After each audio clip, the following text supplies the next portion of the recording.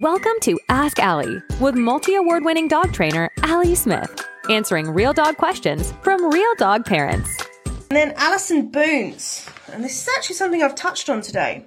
How do we tell the difference between fear and excitement reactivity? So, again, just to repeat, fear and excitement are the flip side of the same coin as far as I'm concerned, okay? Secondly, it doesn't actually matter which one it is, to ensure that you can train.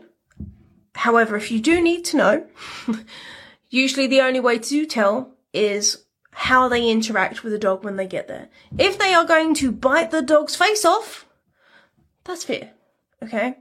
Excitement, they could go into an overly rambunctious play, and usually is like really intense play, and like have zero manners with it, but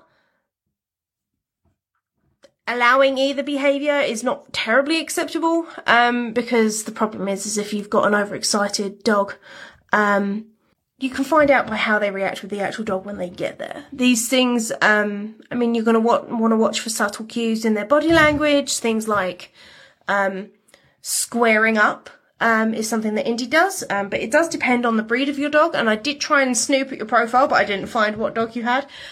So, like, for example, where Indy's a German Shepherd / Akita, he, when he used to get fearful of other dogs, he would square. And that means, like, shoulders back, chest forward.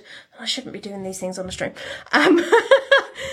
Shoulders back, chest forward, legs back, making himself look as big as physically possible. And given that he is quite a big dog, he did that very well. So that, to me, was a very clear sign that his one was fear. If they are in goofy, loose, playful body language, she says making very silly motions on video, that's more likely to be play. Okay, so these things are very much situational. If you want to chat it through with me, we can either book you in or do a real brief chat in DM.